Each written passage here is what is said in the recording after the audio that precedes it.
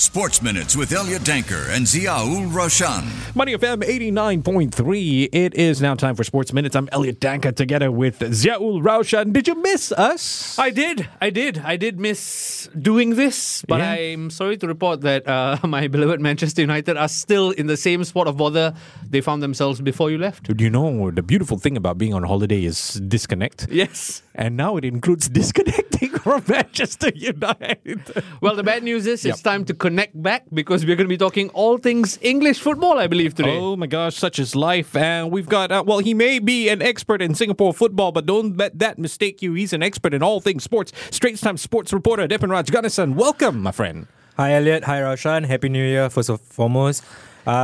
Wonderful to talk about the English Premier League and overall football things. Got a bit tired talking about Singapore football in 2023. I'm sure we'll visit that soon enough for sure. in 2024, but let's get started. No, 100% Singapore football is on the agenda and you'll be on the menu for that. But let's talk English football. And last night, Liverpool 2, Arsenal 0 in the FA Cup. Surprised by that result, Deepan? Not so surprised. I thought it would be a tight game. I think both are fantastic teams as you've seen in the English Premier League this season. But I thought, the lack of Mohamed Salah in Liverpool's lineup would affect them. And I think it did. I think Arsenal were the better team for large parts of the game, but they just could not finish their chances. And Liverpool stayed in the game. They made a couple of tweaks in the second half. They dropped back a bit instead of really pressing Arsenal high up. And it paid dividends in the end with Jota coming on. And I think he changed the game for Liverpool and they were 2-0 winners. So overall, I think Liverpool, I can't say they deserved it. But they made their chances count while Arsenal didn't. I think that is something we'll talk about later on as well in terms of what Arsenal are lacking. I wonder, Deepan, I guess this is an opinion question. It took Jurgen Klopp, 4 or 5 years, continuously finishing second before building a consistent Liverpool side. Mikel Arteta, of course, has not been in the job as long as Jurgen Klopp. Is it fair to say, Arsenal are choking as usual, or that, hey, you're striving for the top, it's going to be hard? Both are kind of meeting standards here. Yeah, so I'm not sure about using the term choking on Arsenal. Okay. Maybe you could have used that last season because they were in the ascendancy. They seemed favourites for the title and then there was a drop-off. I think Arsenal are a team that are building towards something and you can see clear signs of progress in terms of how they play. You can see identity. You know what they're trying to do. You know that they dominate games. Yeah. So again, even though they lost 2-0 to Liverpool, I thought they did very well. Okay. It's just that they couldn't finish their chances. I think to answer your question, I think you can't really compare this Arsenal side with Arteta with what Liverpool are doing at the moment because Liverpool play in a very, very unique way. I think you've got to have energy to play the way Liverpool do. Yeah. I think Arsenal is a bit more technical side. I think it's going to take a bit of confidence because when you want to use technique as your barometer of how you want to play your football games, you need confidence, and it's a young side.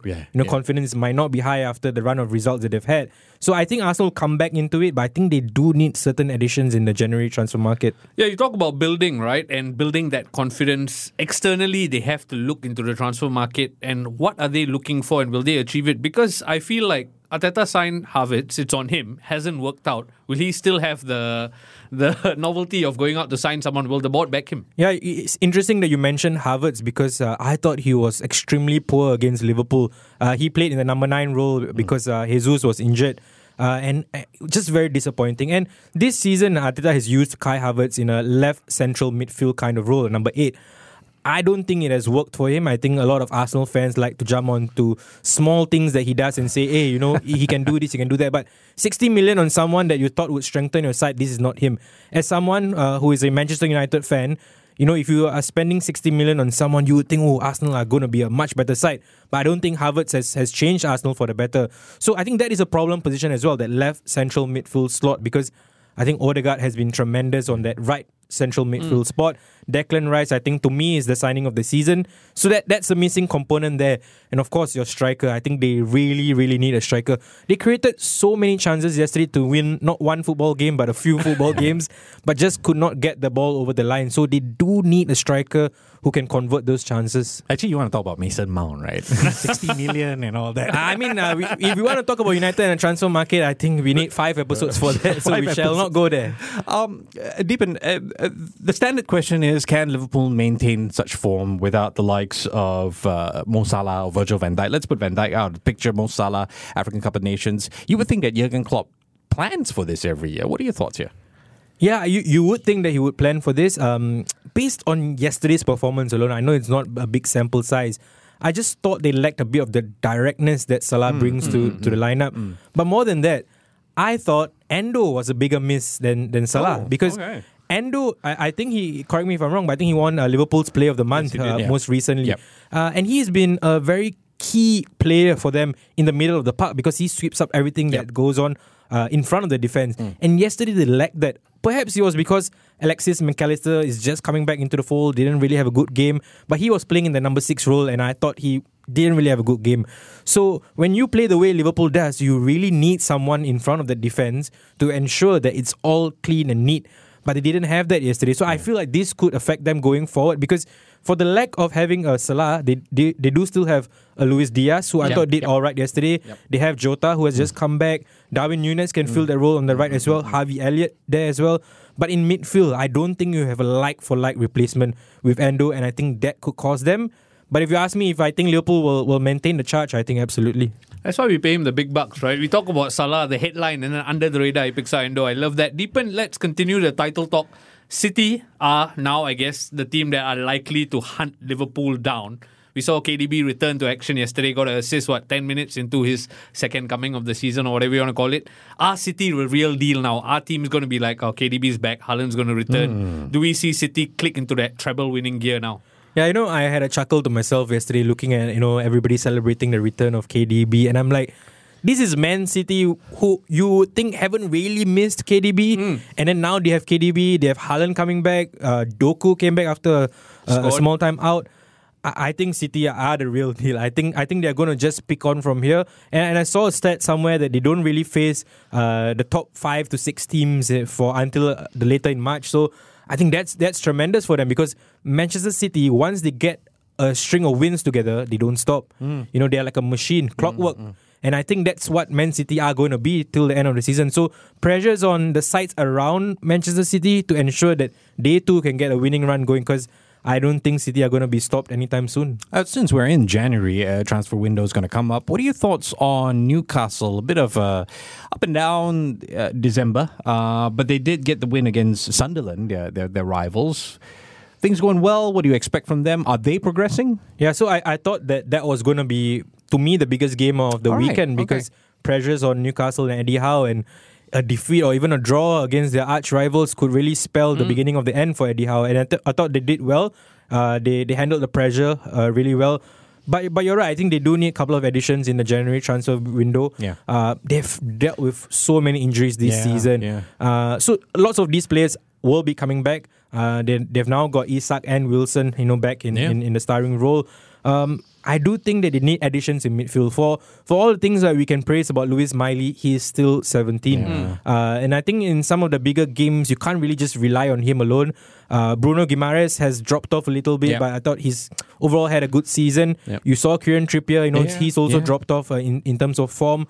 So I do think they need a couple of additions at the back. I don't think they have been as strong as they've been wanting to be at the back because we know Newcastle, they rely on a tight back four. Yes. It's not been a tight back four. I mean, you saw the game against Liverpool, the chances that Liverpool had. This is not a Newcastle team that we know of. So I do think they need an addition at the back and perhaps in midfield. So are they going to go to Saudi for shopping? Yeah, so I think it's too obvious of a thing for them to do at the moment, and especially with all the spotlight on them. I do think they will look outside the Saudi market for a central midfielder. Perhaps do a bit of loans. I think that's something they can work on. But yeah, they do really need reinforcements. Which is quite interesting. You talk about Newcastle. Everyone's expecting Eddie Howe to make the shrewd, unexpected signing that fits a jigsaw puzzle. I mean, any names pop up just to try and probe that a little bit deeper. Yeah, so when you look at centre-backs and central midfield, I think you can look within the league. Okay. So lots of people have been talking about Everton's Onana. Yeah. I think he's someone that really helps Newcastle in a sense where he not only is a ball winner, he also is a ball carrier in terms of moving the ball up towards the attack. So he's someone who can really benefit Newcastle. And I think Everton are in the market for a midfielder on loan. I think Hannibal Moshbury is someone who's been linked to them. So that could mean that they are sensing that someone could They're being leave. smart about this. Yeah, so that's someone who I really look at. And also at centre back, I think Lloyd Kelly from Bournemouth. I think he's a tremendous player. Again, sorry Everton fans, but to look at Everton, Jared Branthwaite, I thought has been fantastic. Yeah. English player as well. Yeah. And I think Eddie Howe, correct me if I'm wrong, seems to like working with English players. He likes to have the English core. Jared Branthwaite at Newcastle to me looks tremendous. Yeah, one for the future, right? And Onana at least is highly spoken of instead of the other Onana. Let's shift the conversation slightly to Tottenham Hotspur. We talk about transfers. They look close to securing Werner. Are you excited by that move? Good move for them? Yeah, so I was with a Chelsea fan when this news broke, and he was like, he reacted with it with humor, like, haha, look at who Spurs are getting, a Chelsea reject. Because let's be honest, his time with Chelsea didn't really go too well. But I think Timo Werner is a very unique player. So I'm going to base this off Spurs' FA Cup game against Burnley, which they won 1-0. Okay. Spurs were tremendous with the ball. It was like a training session for them. But you could tell that they are going to miss Son Heung-min because they did not have the player running in behind. Yeah. Your Brennan Johnson, your Richarlison, and your Kulusevski, they like the ball at their feet. Yeah. They don't have someone running in behind. So I think this might have, jolted Spurs and Ange Postecoglou to go and get like one guy who can play off the left. On the left, yeah. Off the front as well, who can run in behind with his pace, and that's Timo Werner for you. First of all, it's a loan deal. Yeah. I think the risk is really low. Secondly, he's got a point to prove. He would have left London and the English Premier League and said, one day I will come back and prove myself, and this is a chance for him. Yeah. So, like I said, low risk, perhaps high rewards for Spurs in waiting. I think Spurs were also trying to go for Conor Gallagher, which is quite ridiculous considering he's best player for Chelsea. Chelsea, United, Arsenal, these are the names that come in when we talk about the quest for a striker. Who needs one the most? Who needs one the most? That's a really good question. Who's available even? Yeah, so I think, first of all, people need to know that historically January is not the easiest time to do a deal. Because clubs, when they sell a player, they need a replacement. Yeah. And it's too short a window, too tight a market to try and get a replacement in. So it's going to be a hard one. You look at the market, are there many strikers available who can come in and do a job? I know Ivan Toney has been talked about for some time, but you see, here's the thing we've got to know about Ivan Toney. He's been out for what, a year at least. Why would Brentford sell someone who they have been paying for almost a year, who hasn't played for them, and the fact that they need him too? And if anything, Ivan Toney owes them 6 months. Wait it out till the summer. And you look at where Brentford are in the table. They are not safe at all. Yeah. And they've got Brian Mbeumo, who is going to be missing for quite a bit. So they need Ivan Toney. So for anyone to price Ivan Toney away from them in January, I think it's going to be a very, very huge deal. I don't think clubs will do that in January. There are other people that, perhaps clubs can look at, and that's in the loan market. So it's interesting for me that Manchester United sent back Sergio Reguilon, because that frees up a loan spot. And I think that's where they will try to get someone in the window. Guirassy from Stuttgart is someone who's been mentioned about, but I'm not sure about him because this is someone who has suddenly half a season wonder. Yeah, half a season wonder almost. I'm not saying he's not a good deal, but again, do you want to go into that market when you don't know for sure if it's going to work in the Premier League? Woodward Cost is on his phone right now. Call me. I just want to mention a name that has impressed me that I would love to see move to the Premier League one day.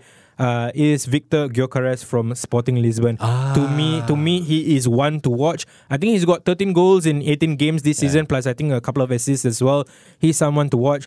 One other rumor that I saw, which really makes sense and brings me back to my stint in Saudi Arabia. I went to Saudi Arabia to watch the opening of the Saudi Pro League, and I watched Roberto Firmino get off to a sterling start with a hat-trick. But since then, he hasn't quite worked for him at Al Ahly. He has failed to score since, and he's, I think, got 3 goals in 19 appearances. Is he someone perhaps that Arsenal could look at? Because I see him fitting in so well with Arsenal in terms of moving across that front line, the kind of football that Arsenal play. Firmino, as well as Arsenal fans don't like him because he always scores against them. Could he now start scoring for Arsenal? Starting the year ruffling a few feathers. A few Liverpool fans just took off their earpieces. Deepan, final question. Manchester United, a lot of excitement surrounding Ineos and stuff like that. Are you going to throw caution to the wind and say this is going to be more loan signings than an Ineos market? Yeah, I don't think it will be an Ineos market. I think it's too soon for that. I think right now, based on the reports I'm reading, Ineos are doing like a fact-finding mission almost, seeing what is wrong, how can they fix Trimming things. the fat. Yes, and anyone that you get in January, you have to realize that they will be stuck with the player if it's a permanent signing. You don't even know who your next manager is going to be. Is it going to be Ten Hag? Is it going to be someone else? Who's your sporting director? Are we going to give the burden of this new signing to the new people in charge? I don't think they will go for a permanent signing. Loan signings is what we've got to look at, and we know how recent loan signings have gone. So not very optimistic about that, but there are a few things to be optimistic about when you are a United fan at the moment. Open heart surgery. The man said it. Ralph Rangnick. Thank you so much, Straits Times Sports reporter Evan Gunnarsson. We continue looking at this very interesting transfer window and hopefully bring you some updates as they come along. Yeah, certainly. Can't wait. Sports Minutes on Money FM 89.3.